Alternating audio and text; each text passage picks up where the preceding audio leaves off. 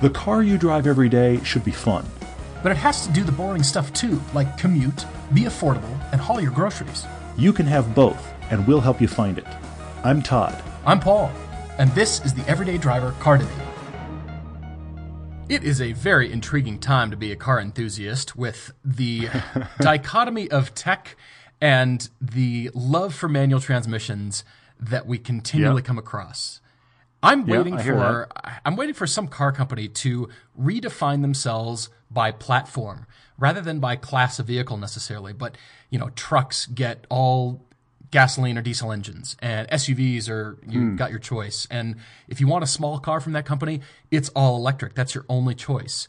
And then maybe there's I see what you're one doing. enthusiast offering. They redefine the platform rather than trying to make all things to all people, because it's so intriguing. At the start of a new year, there's always fresh new concepts. We're talking mainly about the North American International Auto Show that's going on in Detroit. So that's the 2017 show. A lot of news coming out of there. A lot of, surprises and new things. Yeah. It's still going on, and we're just intrigued by, as a matter of fact, two pieces of news. But before we jump into that, we are doing a couple of debates with this podcast. We've got Brad in Southeast Michigan. He is he's going shopping for a new car, but the ultimate goal here is a car he can pass down to his teenage daughter, who's going to be driving soon, which will be fun to talk about. And then we've also got Nathan in Denver. Nathan, I admit, you got me with the Denver Broncos logo in your email avatar there. Having grown up in Colorado, I clicked on that, thought, and fortunately, what a great debate here.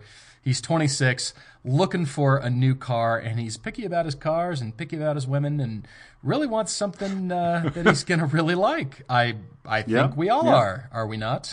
Well, but I mean, he's having that debate of, I like this for these reasons, but it doesn't check these boxes. This car's not attractive enough. That one's attractive enough, but not powerful enough. I mean, you're being picky, which is fine, but you've also gone through kind of the standard list of usual suspects here. So I look forward to talking about that for Nathan for sure.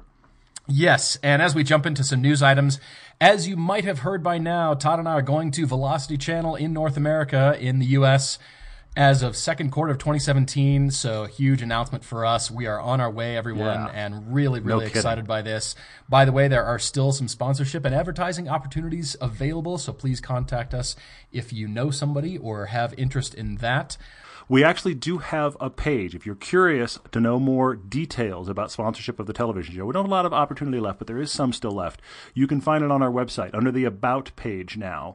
There's a sub-page that is just basic contact info and information about the TV show is right there. You'll see the TV show tab is now available there. So if you're curious, that's the where to point somebody so they can figure out how to get to the right person. So we can follow up on that if you would like. But you were going to go to the other bits of news that we've been very curious about, so keep going. Well, it's two notable ones, and that is, first of all, one of the favorites that Todd always talks about, the Chevy SS sedan is dead. It's dead, everyone. Well, I know. And our friend Mark Butler has been updating his long-running drinking game that goes with the show.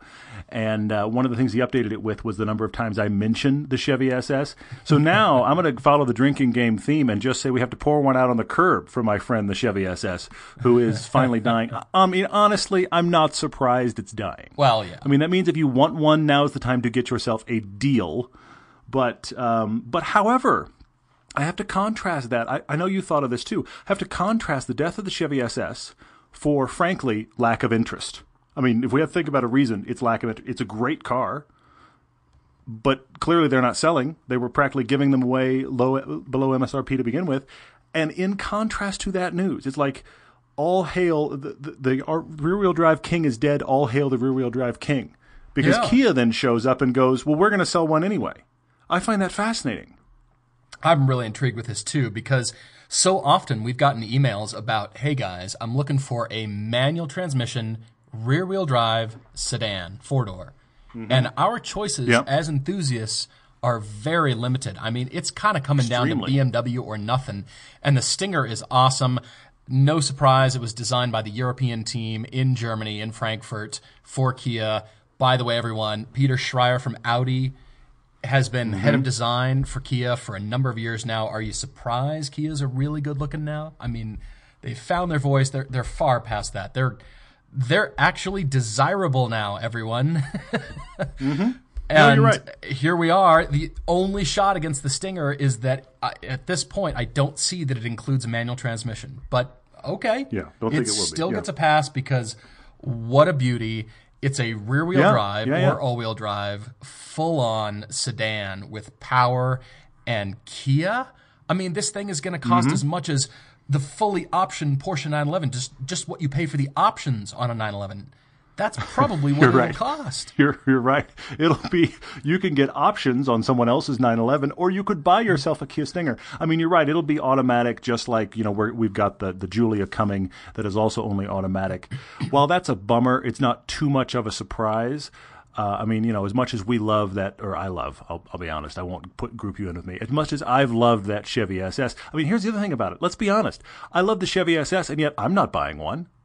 Right. It's just not a car that is in my world. But if you want a sedan, I do find it fascinating that in this world where this kind of stuff doesn't really sell, both Alfa and Kia, who have been non-players in this segment, are popping up with, don't you want to buy this very attractive rear-wheel drive four-door? Interesting. I mean, I find it so funny because clearly the SS is no longer a business case for Chevy. But here are these other two cars, these other companies you mentioned, where the executives are thinking that the enthusiasts are going to want them and people are going to sign up, and we'll just have to wait and see. Of course, we've got to get our rear ends in those cars. We've got to drive these cars. No, agreed. Well, and I see, I look at the profile of this, and these are not bad places to reference, but I see some Jaguar in the front quarter panel. I see some, Audi A7 a little bit in the back 3/4. I mean, but it feels that nice, as you said, it's a European design team. It feels European, it feels athletic, and yet it's a sedan. I mean, how many boring sedans are there in the world? Here this is looking interesting and rear-wheel drive. I actually love this front end, too. I mean, that's got presence. Oh, so yeah. I'm so intrigued by this. And one of the things you and I have talked about forever on this show is we don't care what the badge is. Yeah. We almost wish we lived in a world where let's just drive the cars that are great, forget what the badge is on the hood.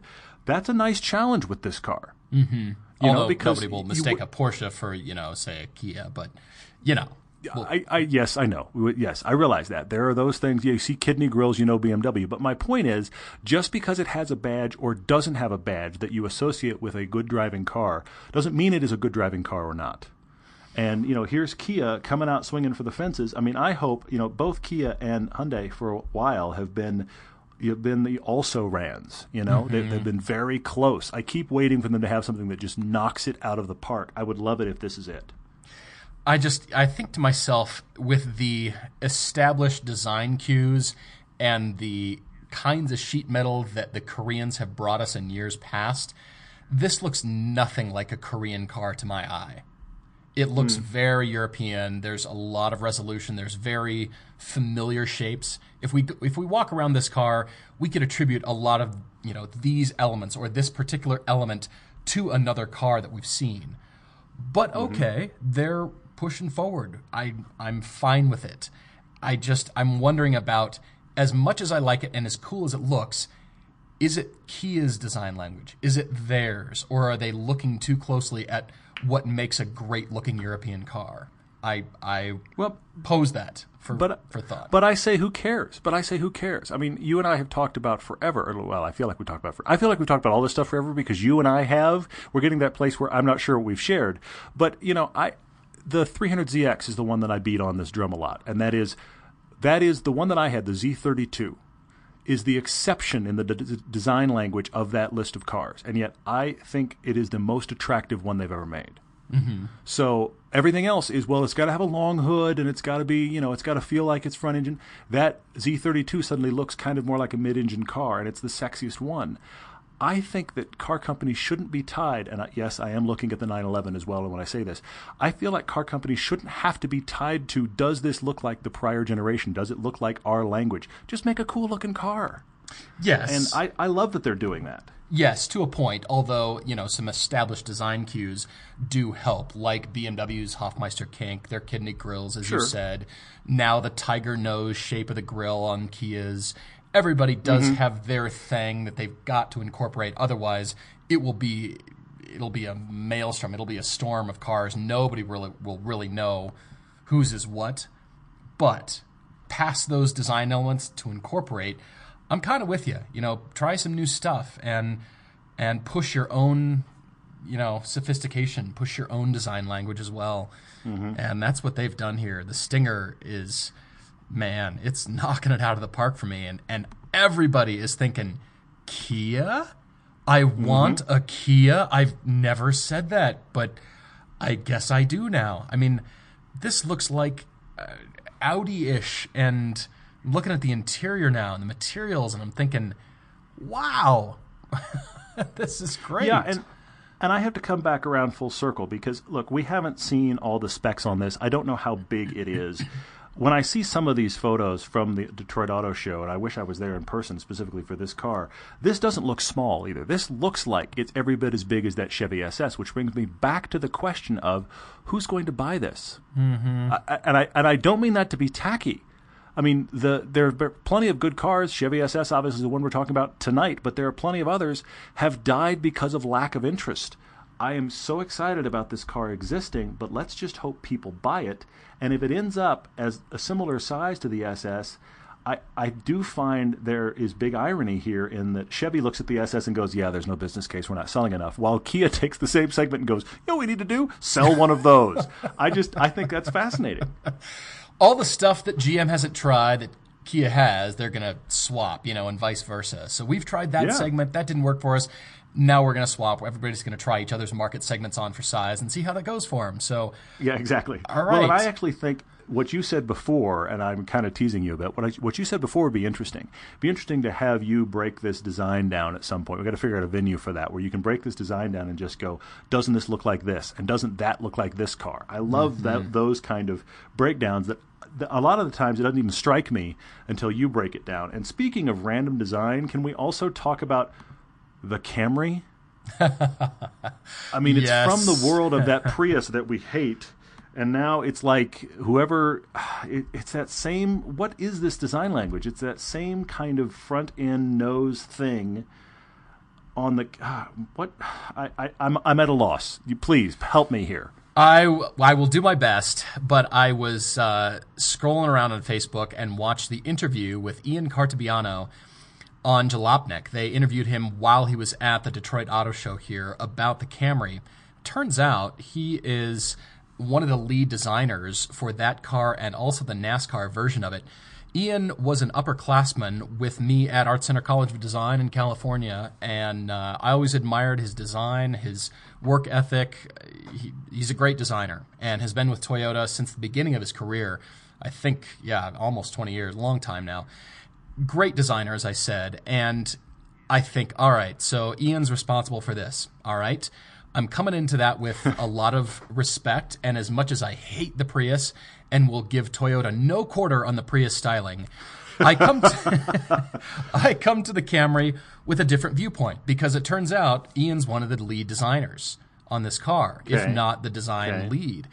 And I think, all right, it's hard to get a project brief dropped on your desk that says, take this boring car that is bought by pretty much non-car enthusiasts as, 18 feet of car, and they said, make it interesting, bring it upscale a little bit, make it so more people want to buy it, and justify your design language, satisfy Toyota as a company. And Ian's a car guy. He's an enthusiast. Try to satisfy your own desires and car enthusiasts worldwide. Go. And so his explanation... good luck to you there. I hear that, yeah. He came with from a design language, they were looking at a ballerina, whereas Japanese designers traditionally look at nature, themes in nature. He said the core of a ballerina on a balance beam or something like that, with the stability and strength, and then, I'm paraphrasing, but sort of more graceful lines and wispier lines extending out from that core. and letting that thinking evolve their design language. They came up with a black roof for it, which he said was part of their sketching from early on. And some of the parts of the car I actually like, and there's some surfaces in there I really do appreciate. Whereas some other parts, I feel like they just kind of went too far. But then, if they don't go far enough, everybody will call it boring and just yet the next generation. So here we are with a different look for Camry. Camry is trying on new clothes just like Kia is. You realize this? Mm-hmm. They're stepping out with a Camry that has been traditionally, a close runner-up to the Corolla in terms of boring cars. But you can't say it's uninteresting. Interesting can be good or bad, just like, Agreed. No, you're right. Absolutely. People's newborn babies, they say, isn't this kid cute? And not all newborns are cute. They just aren't. So here's this newborn, and we have to look at it with a critical eye. I want to see it on the road. I hope it evolves and continues to transform. And then maybe the more we see it, the more we like it. Maybe that happens. But I appreciated Ian's perspective. It's a balance, right? You're trying. It's funny because I see you trying as somebody that knows him personally and also knowing his design background and knowing design. I see you trying to see how they got here. Obviously, I can't bring any of that to the equation. I have to say, and look, of course, we're looking at photos. We're not seeing this in the metal, and that actually changes it as well. But I think the profile, it's simple, but the actual sheer profile of it, the side view of it, is kind of nice. This front is some sort of, what happened to the Lexus Predator grille when we added an extra piece to it. I don't understand why the Camry ever in a million worlds needs this many front intakes. I cannot reconcile the front to save myself, and I'm looking honestly at the bottom corner, massive vents there, as if they are venting the disc brakes of some incredible sports car, and going, why is that there? Why on earth is that there? Sure. So oh man, this is going to be an interesting one to see in the flesh, in the metal as it is, and I do not like the front, but you're right, it's going to be everywhere. It's going to be everywhere. But there is something about polarizing design that you have to give kudos to, but wow and yuck are the words I'm leaving us with. Think about, I temper my comments on this one because I think, knowing Ian did it, what if that design brief were given to me and it were me doing the design it's hard, critiquing sketches and trying to lead this boring car into the next century, and probably knowing the next generations will have different drivetrain platforms, and then comparing that against how many design cliches are already out there, how many surfaces have already been tried, what is considered fresh now, and what is Toyota DNA? What does a Camry look like? What are the styling cues of a Camry that are always there? BMW always has those kidney grills. We know it's a BMW. What is Camry DNA? Go ahead. So for that reason, I say bravo, Ian. But it's hard for me to love it. The mood board for the Camry, the mood board of a Camry is a picture of a just opened tub of vanilla ice cream next to a picture of a perfectly still lake on a foggy morning. There you go. Inspiration for Camrys everywhere, and we're done. There's your Camry mood board. Wow. What is a Camry? It is those two images in car form. Be inspired, then take a nap. Yes, Camry. The inspiration will wear you out, and you'll have to take a nap. Oh, yuck. Okay, we should do some car debates before we dig ourselves even more holes, but it is interesting to see this stuff drop, and I'm always intrigued when we see it from afar. I want to see it in person. But I think we're all kind of universally intrigued by this Stinger, and yet, right on the heels of the death of the SS, I find the combination of those two realities fascinating. Learn the Stinger was tuned on the Nürburgring Nordschleife, and in relation to that, we will keep you posted on adventures for 2017. We're still to be determined on a few of these dates. So speaking of Nürburgring, we are definitely going in 2017. We just don't know the exact dates yet, so still pending on that one, but certainly keep you posted. we're going to push to do some sort of instead of European trip, we're going to hopefully add one that will be a domestic U.S. trip. That is also pending based on us locking in some dates. So we will let you know that as well. But wow, yes, Germany sometime in September. Let's hope Germany and Belgium both, and we'll let you know dates, as Paul said. Absolutely. All right, here we go. Diving in with a car debate from Brad, who, as I mentioned, is in Southeast Michigan. He has a huge commute, grand total of 8 miles from his house. 8 whole miles. Anything that he gets is not going to be really racking up the miles. So that's the good news here. True. Yep. He's got an HHR, the High Heritage Roof, designed by Brian Nesbitt, the same guy who brought you the PT Cruiser. Brian is now second in command, I believe, at General Motors and doing a lot better stuff these days, from what I understand. Nowhere to go but Brian. Up. Come on. You start with the HHR. Woohoo! And didn't you tell me, or did somebody else tell me, that the HHR was done after GM looked at the PT Cruiser over at Chrysler and went, "That's a success. We ought to get us one of those." Which is one of the worst managerial decisions ever. You looked at a PT Cruiser and said anything other than "get it away from me." Let's make our own. That's a terrible idea. They poached the designer and the design all at the same time and gave the world the HHR, which Brad has, but it's finally time. Apparently it continues to deteriorate, and he's really ready. So here's the big story, is that his teenage daughter is going to be driving in just 3 years, so this next car will likely end up as hers.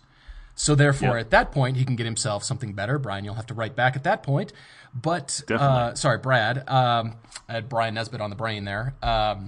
But he's looking for something in the budget of 10,000, possibly 12, if if he doesn't throttle the Paul limiter there, and we can really help him. which we will. We're just going to blow through the Paul limiter. Of course we will. For those of you drinking along at home, we apologize again. Keep going.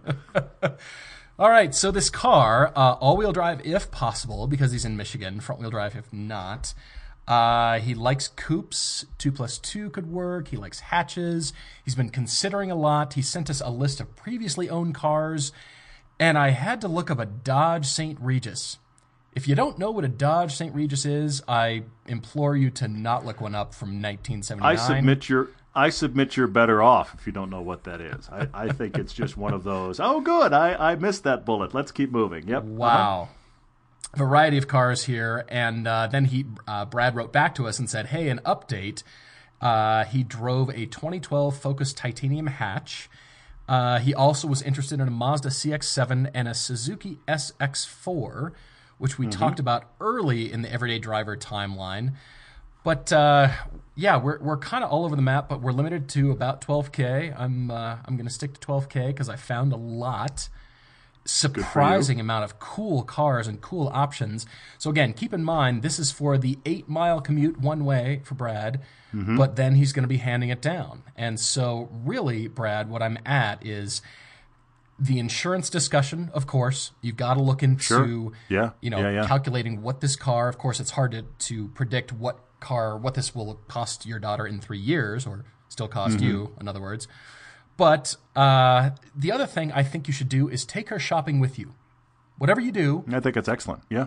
Take her shopping. Make it a father-daughter trip. And you could even allude to this, hey, we're shopping for me, but what interests you? And start getting her brain thinking and that kind of thing. It could be really fun for the two of you. Yeah, what is she like and why would be definitely an intriguing question. And, you might end up with a car enthusiast for a daughter, which, that would be intriguing as well. But I do think that is a nice twist. I actually came up with a few of this on as well. I think we've got just enough money to play with in this equation. I mean, obviously, we always want more. But I actually like that one of the ones he's looking at on the short list is the Honda CRZ. That's just not a car that comes up in discussion very much. And it is really interesting for this discussion. I mean, honestly, you're going to have to check the safety ratings on that car. It's obviously a tiny car. I know with first-time drivers, a lot of parents are very concerned about safety ratings above all, and I totally get that. I just think of that car as minute, but I don't think that in any way suggest that that means it's unsafe. That car always strikes me as really small, but at the same time, there's a lot of things I like about that car. It's much better than a lot of people realize. So I like that he at least brought up the CRZ. I honestly wouldn't have thought of it, but I'm glad you're considering it. What else? What was on your brain, though, Paul? I had a lot strike me here, and again, I really didn't look at the 10 grand. I just went straight for the 12. Of course, it's me. After wow, all. We're shocked. Mm-hmm, yeah. Mm-hmm. So I started at the Honda Fit Sport. I thought, all right, something, safe in every regard, every category that you can apply safe to. You know what I mean? Styling, interior, insurance, all that stuff.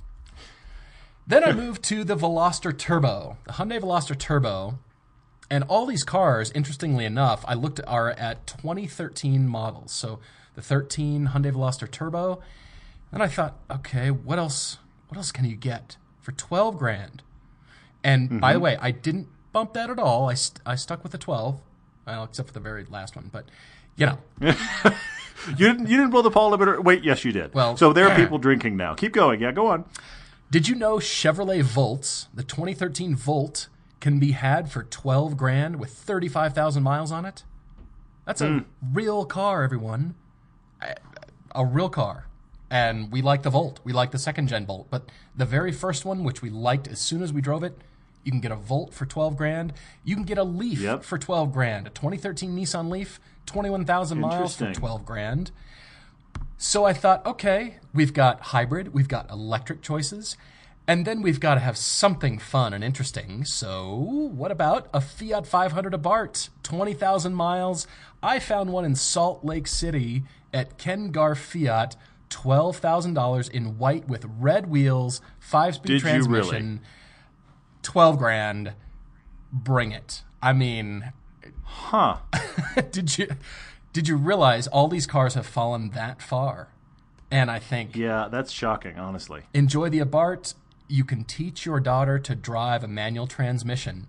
Remember the thing that I said at the very beginning? We're going to be, this divergent society in terms of the stuff we love, but the enthusiasts are really going to love manual transmissions, and I think it's an important life skill to have. So what an opportunity to get your daughter into something fun and sporty. I mean, white with red wheels. Done, right? Interesting. What a cool car. That's more interesting than I expected. Yeah. And of course, obviously being sold in Salt Lake, so there's a front-wheel drive reality that is doing just fine in the snow.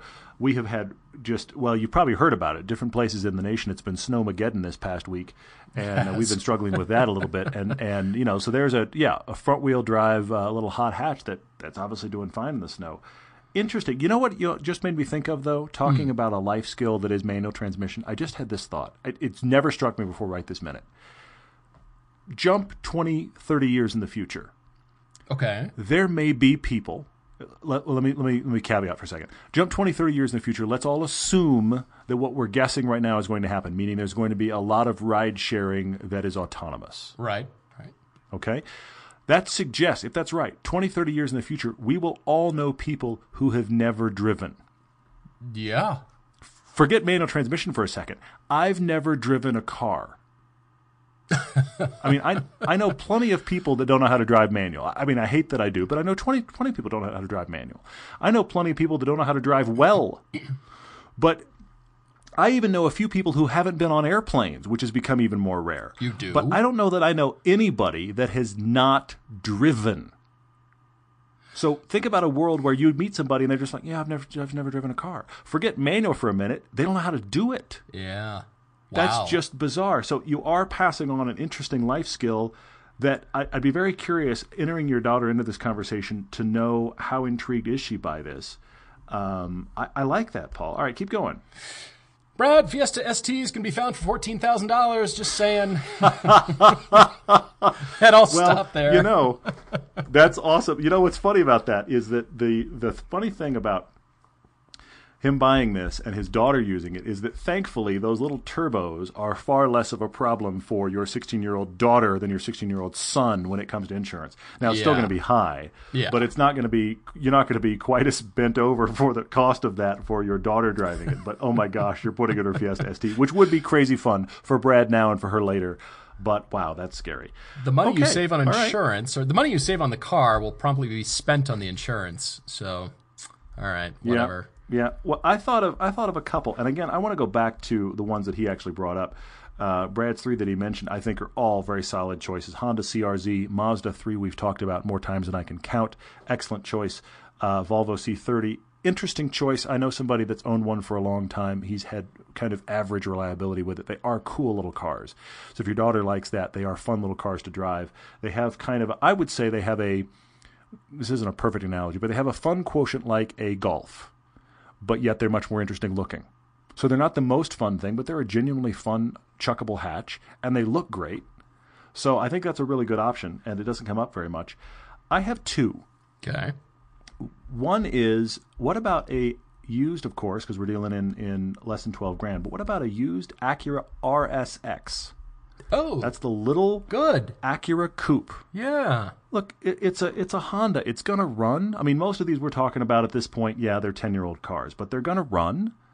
They're interesting, nice looking. I mean, they're a good looking car for a girl to drive, for a guy to drive. It's just a good looking car. I knew a guy that had one for years, and it hardly ever gave him a problem. He had problems like, oh, I got to replace the battery. Oh, look, that light went out. I mean, these were his issues with this car. So, I think that's a genuine option, that it's surprising how many of those are out there if you start shopping for them at this price point. I love all of the hybrids and that kind of stuff that you found, Paul, but I'm just looking at these Acuras here, and, they vary. You have the base ones that look, pretty simple, but you have some other ones at the same price that look like little sports cars. Yeah, they're front-wheel drive, but they're cool little cars. I think that's a kind of a lot of car for your money option. And then I had one that, it's almost a wild card, but I like it a lot. Because you brought up the Suzuki, Brad, as a car that you were thinking about, the Suzuki SX4, which we've driven, and it's a decent little car. But it's a base little car. I mean, it's like the base interior feel of the Fiesta ST without the Fiesta ST fun. Now, it is all-wheel drive, but, I mean, wouldn't you say, Paul? I mean, it's like a trip to the dentist without the candy at the end. Yes. Well, it's not that bad. I mean, but yeah. So, but you brought that up, and that suddenly made me think of something, and so I looked it up. A car that gets massively overlooked. I see one or two every winter here in Salt Lake. But you talked about maybe wanting all-wheel drive. You brought up the SX4, and then I went, wait a minute. Suzuki Kizashi. Oh, this was a car that they released that is their little sedan. It's a step up from the SX4. It's their little all-wheel drive sedan that is, if you think about it, kind of somewhere in the neighborhood of the current Honda Civic sized. But they released that car about 12 months before they decided to leave the U.S. market. So honestly, I have no idea where you get this service that's like a dealer. You can't. But there's plenty of mechanics that can work on it. It's not like it's made with gold pieces or anything strange. But the Kizashi's a great-looking car. They are all-wheel drive. And at $10,000, you have your pick, my friend. There are tons of them. If you're considering the SX4, I say scrap the SX4, stay with Suzuki, go Kizashi. It's a better car. I remember driving on a track before they scuttled the brand in the U.S. and being genuinely impressed by it. So it gets overlooked all the time. I see them driving around Salt Lake. And the ones I'm talking about now, I mean, look, if we go that Acura, you're looking at a 10-year-old car. You go this Kizashi, you're looking at a 5 or 4-year-old car. Yeah. And they have very low miles. So I think the Kizashi is a little bit of a wild card because I know it's not a brand that hangs on. But since you brought them up, I think that's an interesting place to go. They are good looking. They always turn my head. The rare ones that I see, I think they really nailed the styling, the proportions on that car. They just did. Yep. And it's gone. It's solid to drive. It's very solid to drive. And the best part is, in the future, when the internet needs to be rebooted and all of our autonomous ride-sharing eggs grind to a halt, your Acura and your Suzuki will still run. So that's the other good thing. Good news, right? Frightening, yeah. I hear you. Okay, yeah, all right. We're out in the weeds a little bit, but I'm with you. Okay, all right. Guys, thank you so much for listening. Will you please rate and review the podcast as we're moving along here with the show?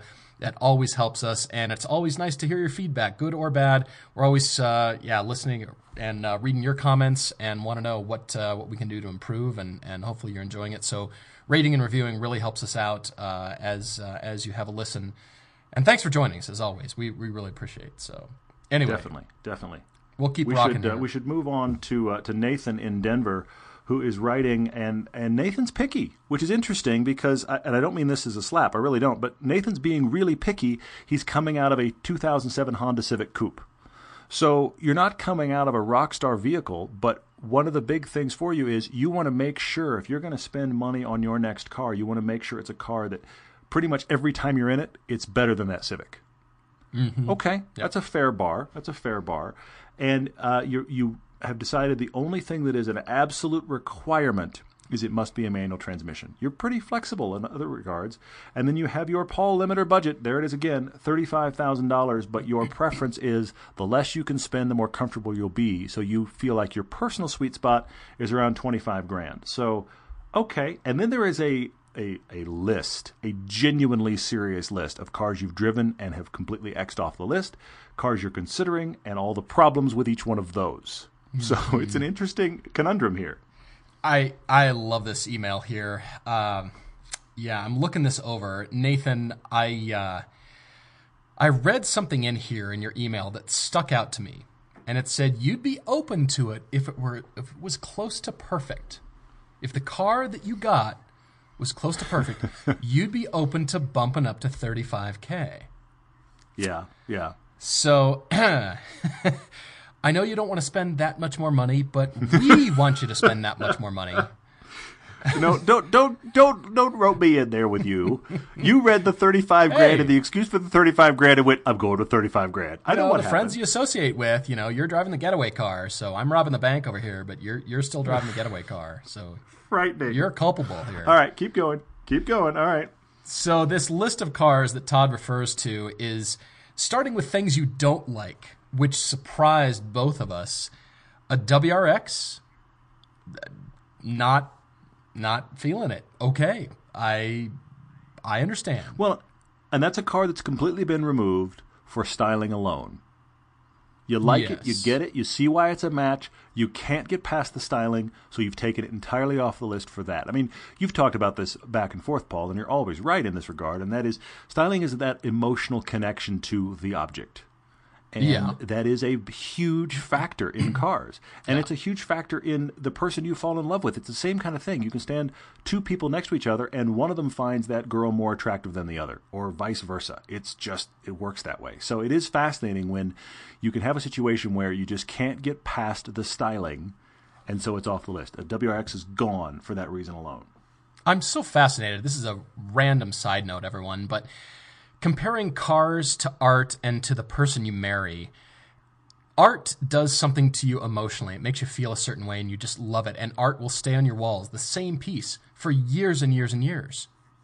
And the person you marry, they've, look good to you, but you fall in love with their character and the way, again, they make you feel in the connection and the bond. And that's why you see couples who are in their 90s that have been married for 50 or 60 years and looks have faded, but they're still married, and it's still so amazing to all of us. And yet with our cars, those qualities still apply because we want that emotional connection out of them, but yet we're willing to change them like our socks. And it's got to be just something looks good and pleases my eye, and I'm bored with that now, and I'm changing. And we're willing to pay good money to do it, too. What's up with that? But hang on. You say what's up with that? We're leading that charge. We're the guys down here going, you can't change the person you're married to, and wow, art is expensive, and you know what? You're not going to sell your house next week. You know what you ought to do? Get a different car. We are those guys. Oh, yeah, you're right. We're the president. We're the president and vice president of those guys. That's true. I didn't really think that through before I opened my big fat mouth. Yeah, you didn't think about the fact that you're making a commentary on what we do here. You're right. But the thing about it though is, dang it, I didn't think that through. You really didn't.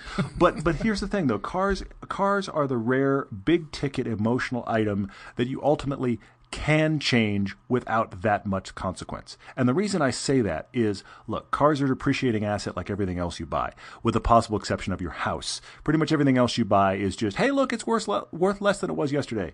But the nice thing about a car, I know this sounds weird, if you reach a place where you have a car payment that you're just used to that paying every month of this many $100 goes out the door for your car, you've kind of reached a place where if you trade things out, your budget isn't affected, and yet your emotional state changes. That's actually not that bad a trade-off. That's not all of us, of course, but cars are in a rare category there where they are constantly improving in many ways, and you can trade them out without a lot of consequence, which there's a lot of things in life you trade it out, it's going to hurt. So I see that. So you're saying we're in a consequence-free environment. That's fantastic news. Yeah, you who desperately needs a Paul limiter. Yeah, let's not operate in a consequence-free environment.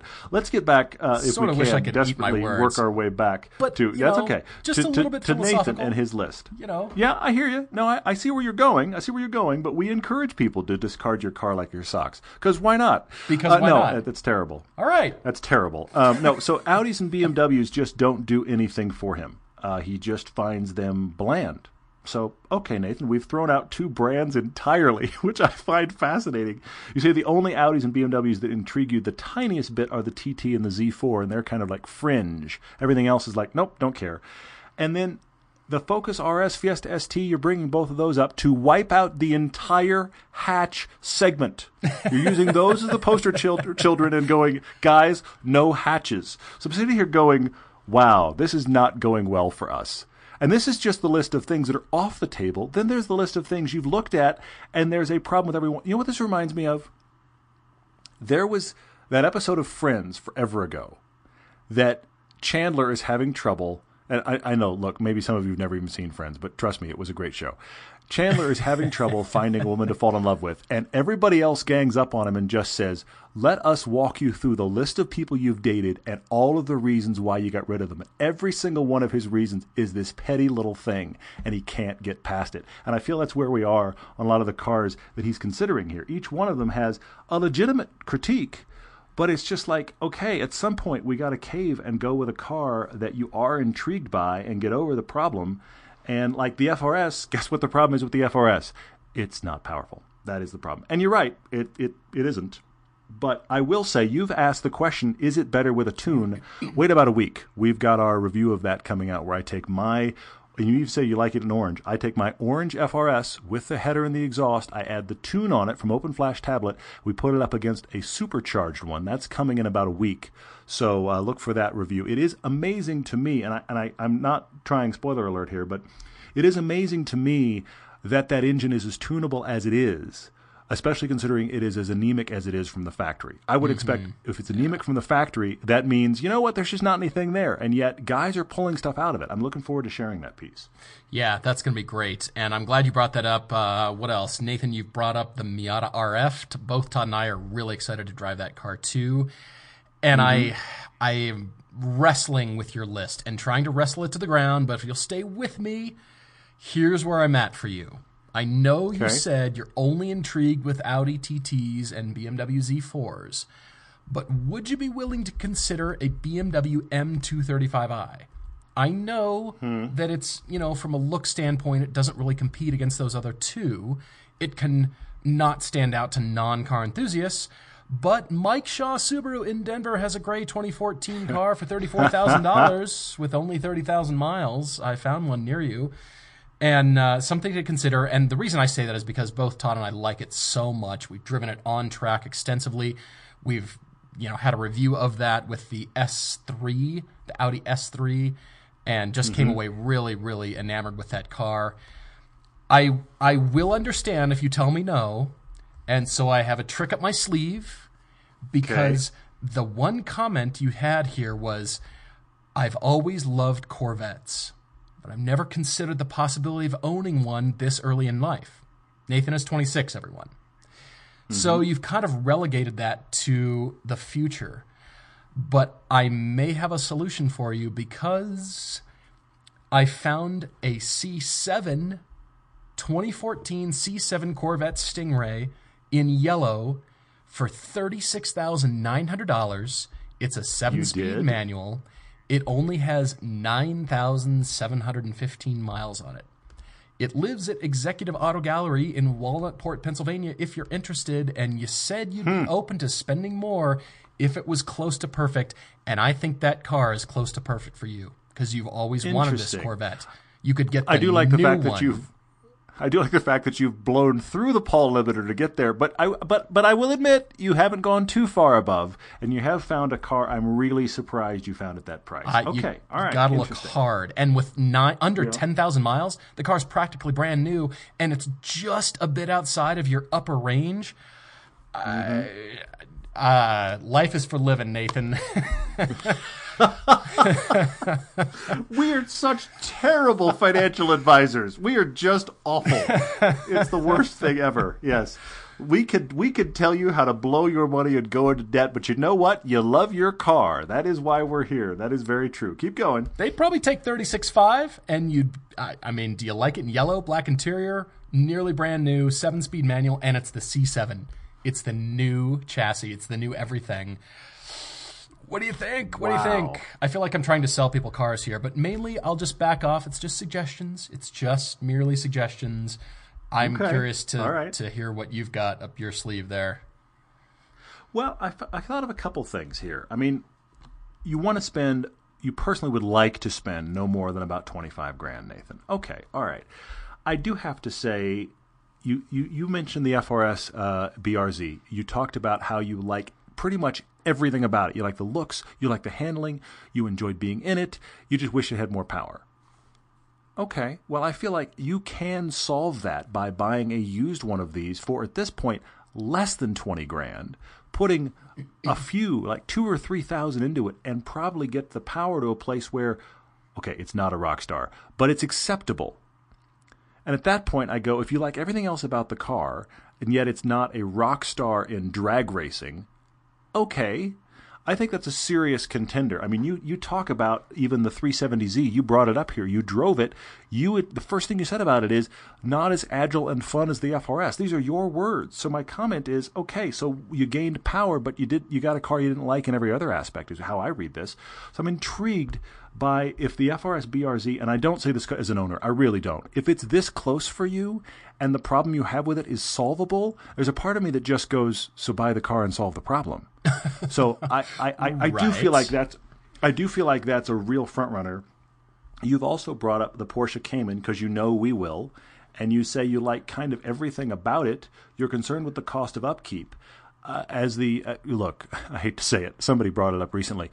We at Everyday Driver pretty much all own a Porsche of some kind. Now, I don't do the backstroke in the pool of Porsche, but I do own that used Porsche Cayenne. And I actually saw a week ago, somebody posted a comment, because we read all the comments, on our Porsche Cayenne long term. They happened to watch the first one, and their only comment was, I would never buy a Porsche with 60,000 miles on it.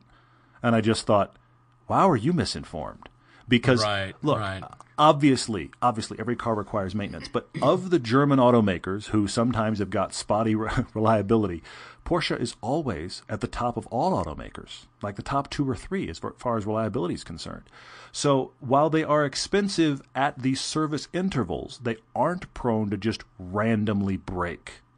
So I don't know what cost of upkeep you're willing to absorb, but if you were thinking about, okay, I could handle like actual mileage maintenance I could plan for, if that's you, then there's really no reason to avoid the Cayman for cost of ownership, because I think it's going to be less than you think because it's not going to be random braking.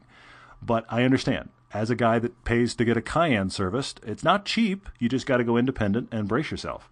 So I see that. Yeah, I mean, you did mention, I have to say, because I'm that guy, how much you loved the Lotus Elise, and you shouldn't have driven it because you like it that much. All right, I can relate, my friend. I can fully relate. But then the next breath you just go, I can't make that work for my life. Okay, all right. So that puts me in a thinking of you and I are quite the same, Nathan, as far as the things that speak to us in cars.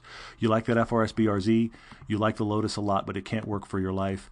I think you have to pull the S2000 into discussion. It's not even on this list. So where is it? I think that's got to be on the discussion. And then I have one other one that I wonder if it might be a real contender. I feel like it looks kind of like the FRS BRZ. It has some of the sexier feel of the Porsche Caymans of the world. And it's even a BMW. What about the Z4M Coupe? I like this. Because you don't, you're looking for essentially an Audi or a BMW. The reason you're throwing them out is you don't feel like they've got enough personality in the styling. That's the one that almost wins that conversation for the last decade. That car's just great looking, and it's not common. And if you look at it, it has, in some ways, very similar profile lines to that FRS BRZ, but more powerful.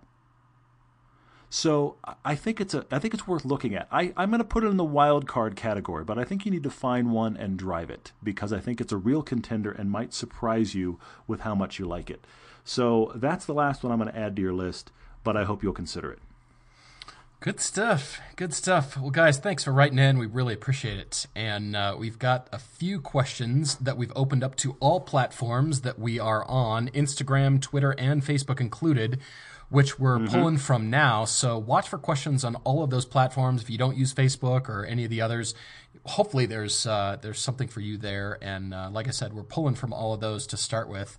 I'm curious to know what you found that stood out, that intrigued you.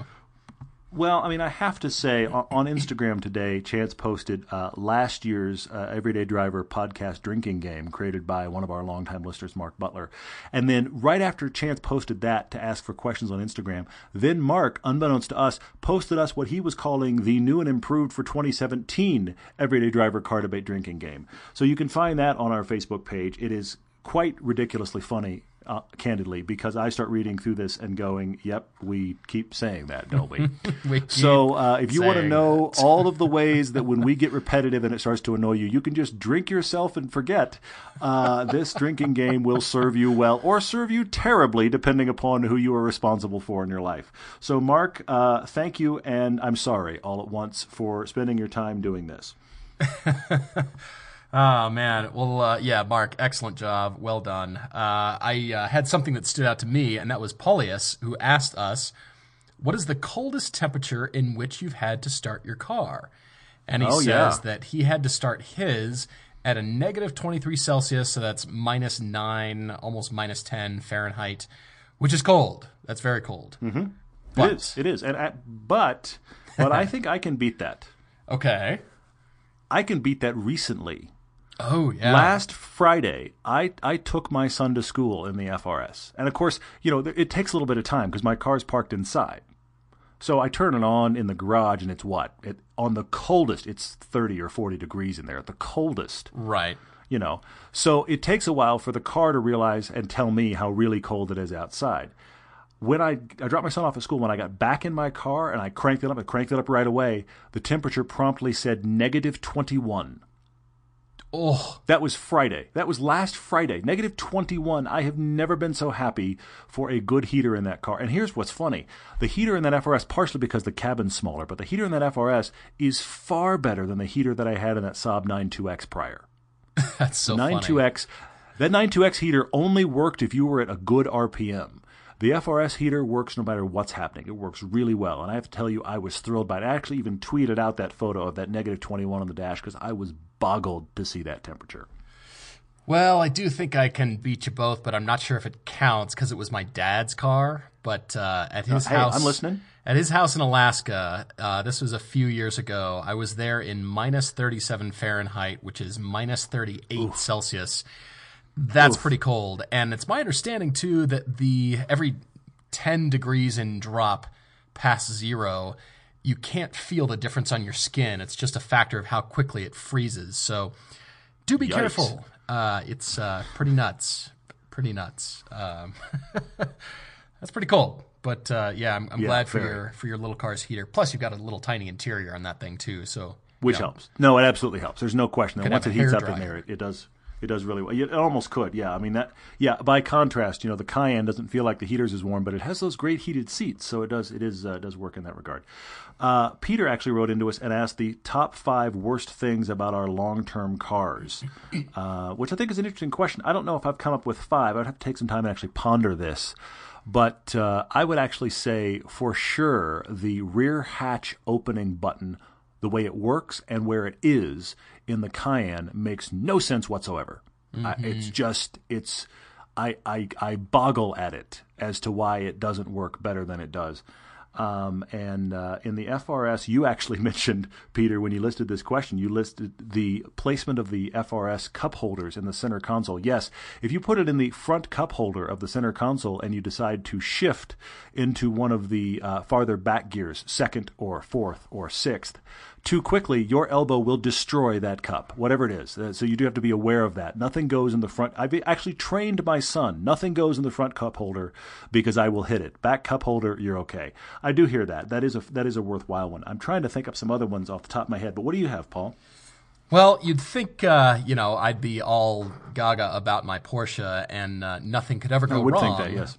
But I will say the top 4 slots are occupied by the fact that I can't drive it in winter, and that's my own fault because I haven't invested in winter tires for it. So it sits but on you got some tire cradles instead. Tire cradles. I have to shake my head at you. I have to. It's sitting comfortably in the garage. But the number 5 on there, if there was something I was going to complain about, interestingly, that came in GTS. For whatever reason, I think it's weight savings. It does not come with fender liners against the tops of the fenders. And when you drive through gravel, the sticky tires throw gravel up on the insides of those fenders, and it sounds like a hailstorm. And I'm thinking, for protection, maybe they do, or maybe they're just very thin or something, but I guess weight savings again, and it sounds just terrible. It's super loud, and I think, well, what if I hit a really big piece of gravel or rock and I get a dent from the inside out? It's a little concerning, and so I go real slow speeds over places where I know it's gravel, and it's kind of annoying, to be honest. It's kind of strange. I mean, once I get out of my neighborhood and it's fine, then plenty of lovely high speed is possible, and the car's great. Yeah, that's shocking.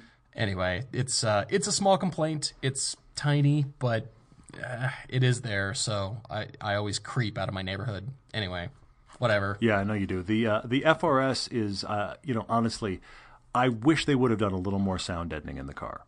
I mean, if the car weighs 2,700 pounds, 2,700 pounds in a modern car is nothing.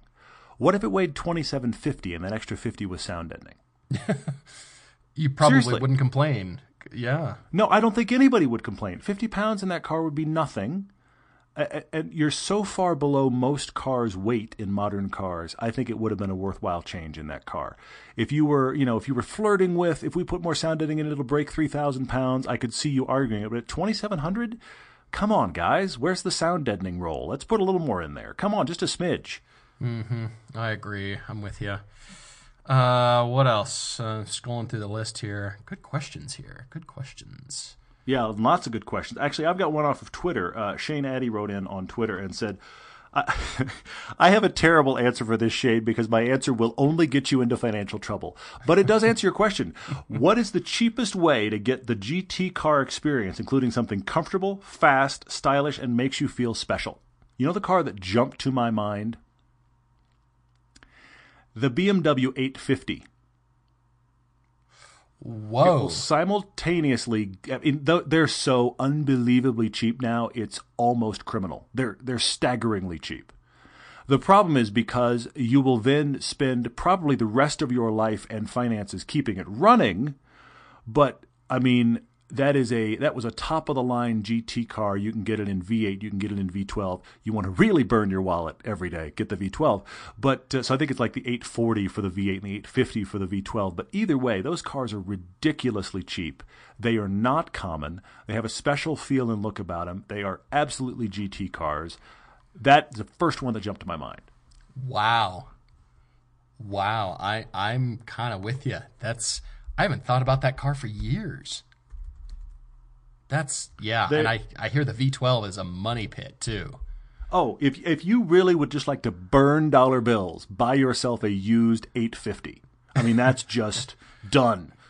Problem solved. But all that to say, the 840 can only be better, right? But at the same time, I mean, those 8 Series have just dropped to nothing So I think that wins for me as far as discussing it. Wow, that's pretty good. Well, I wanted to touch on a question that I went digging for research. It's a question on Facebook from Casey Cook. It's a very simple question with a complex answer. And he asks, is the FF91 the Dale of our time? And I wasn't sure what that meant until I found this interesting article about the 20th Century Motor Car Corporation. Now, it's not to be confused with the 20th Century Motor Company, which was a fictional company in the book Atlas Shrugged. This company was real, that was started by a con artist, a female con artist, who designed a car named after its designer. His name was Dale Clift, and he designed this three-wheel car, and she started this company and disappeared with all the investors' money. And so what he's asking here is, the FF91 gonna be that story? And Casey, I say I hope not. After spending the week at CES 2017 in Las Vegas, I saw that car up close. And I saw Nick Sampson. There was Richard Kim, the designer. There they were, right there, getting interviews, all this kind of stuff. It's the new hotness. They're nowhere close to production with this car. And they're celebrated Having as seen if it, they that's your are. assessment? Interesting. They're just... Yeah, you haven't really talked about what you thought seeing it up close. You think it's still a ways off, huh? I really do. And then I think, yes, they've sort of redefined the class of car that it is. It's not really a car or an SUV or a truck. It's neither of those things. And I just wonder if once we're past the, just the novelty of it being an electric car and having 1,000 horsepower and, all this range, that's great. I'm not sure people are going to look at that and figure out how to fit it into their lives, because it looks kind of small on the inside for such a large car. It's only a 4-seater with a... Really? Yeah, to my eye, to what I could see. They weren't opening the doors or anything, but and when it's still sitting kind of far away from the audience, you could not actually walk up to it, and nobody was sitting in it. Interesting. Okay. Maybe some other people did, and I think there might be photos of some other journalists that did, but whatever. They were keeping people a good 20 feet from the car, and I'm thinking, all right, I hope so, because they have really brought the noise, and they're all everybody can talk about. But if they do go bankrupt, if they do go belly up, that's 1,400 professionals that are out of a job, that have left their prior car company to join this one. And I worry about that just for their livelihoods and for the scam that would turn out to be. That'd be awful. Well, but it would be back to the Dale thing, though, that Casey's bringing up. I mean, that was a straight up con. It was a guy on the run that is dressing as a woman and is trying to con money to keep moving things forward. I mean, there's lots of other details about it. You could look it up and find more. But that's kind of the basic bones of it. The difference here is we're already dealing with a billionaire. And as I said before, a billionaire in a hoodie, because he's just like you and me. That's true. But, we're already dealing with a billionaire. Totally. So I can totally relate. Yeah, he and I we're buds. Anyway, but we're dealing with a billionaire in a hoodie, okay? So he clearly has money to burn. I come back to what I was before. I think the car is a piece of a larger puzzle of positioning. And I think it's data, and it may be other things we haven't seen yet, but I think a car is a piece of a puzzle to put them on the map and gain ground in other areas. I don't think that the car is necessarily trying to be a con to make money. I think the car is an entrance into where they really want to be. And where that is, I think, is TBD. Their co-partner or mothership or parent company, LeEco, the Chinese startup also that's related to Faraday somehow, I'm still unclear. They showed off their own design for a car at CES, along with an entire pavilion that was filled with televisions and headphones, little cameras that looked exactly like GoPro knockoffs. They had electric bicycles. They had phones. Wow. All this stuff that was LeEco brand, LeEco. And I just thought, wow, and now it's a car, and I can't speak highly of the car. I really didn't like it. Didn't like the interior at all. And they're sort of using us, I guess. They're using us. I don't know. I don't feel that way about too many companies, but I do about LeEco. Interesting. Okay. I don't know. I just kind of wandered through, and it was this whole ecosystem, and that's the whole point. And I just thought, I didn't get the greatest feeling ever. But back to the whole data capture thing of Faraday. I mean, this seems to be a company whose business model is to capture a consumer, and they never leave their ecosystem. After we get them, they don't have to go away for anything. And look, I like Apple products, but I have plenty of products in my life that aren't Apple. Okay? Yeah. Oh, yeah. I use Google. I use Amazon. These are all places that theoretically could capture me and keep me, and I could have all Amazon-related products and never stray from that ecosystem. I've got a lot of these various things. I feel like the eco and all of this it's all about capturing a consumer, and they never leave, and I hate to say it, have kind of trapped them in their. You are now tied to their ecosystem so many ways you can't get out. Your car, your TV, your headphones, and it's sold as everything transfers. But the dark side of it, and I know I'm being total conspiracy theorist nut right now, but the dark side of it is we have you. We own you. Mm-hmm. And I still feel like that's the play, and I think the car is a piece of that puzzle. Well, on that cheery note. Super quick question from Jason Meyer asking about the F-150 being offered in a diesel engine now, and would the VW diesel emission scandal have a negative impact on sales of a diesel F-150 Ford? No. They're truck buyers. Truck buyers and diesels are peanut butter and jelly. I don't think so at all. That's a very good point. Very different. But his second question here is, would we consider talking about more pickups and SUVs in the future? And I will not say no. Todd and I have had those discussions, even some smaller, lighter SUVs, especially in the snow here in Utah, because that's what people buy. That's what you want to drive. I mean, we're both perfect examples of that. And so we're considering it, Jason, and put that out to all of you. So if that's something that you want to see more of.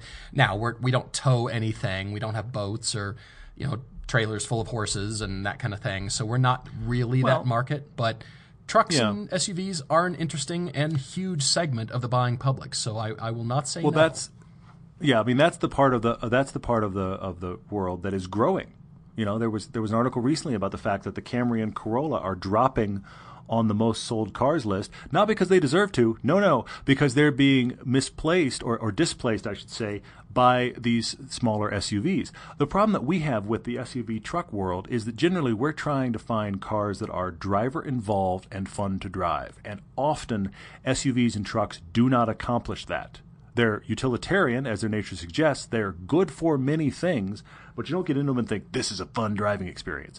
That's often not the case. Now, those lines are blurring, which is one of the things that makes it interesting to Paul and I, because that segment is growing. It's becoming more and more common, and people are concerned more and more with making these SUVs. Look, the Macan is the obvious poster child, but there's the Mercedes GLA. I mean, there's lots of others in this world. Even the Mazda CX-5 we talk about, because these are SUVs, technically, CUVs if you will, that feel fun to drive and chuckable like a car. So as the worlds blur, we feel like we got to discuss that at least somewhat. Yeah, agreed. All right, finally, we should wrap up. We've been going like crazy here. Always pushing the boundaries, aren't we? Always pushing the time limit. And the budgets. So thanks for being with us. Yes, everyone, thank you so much. Really appreciate it. We look forward to talking to you later this week. But in the meantime, cheers.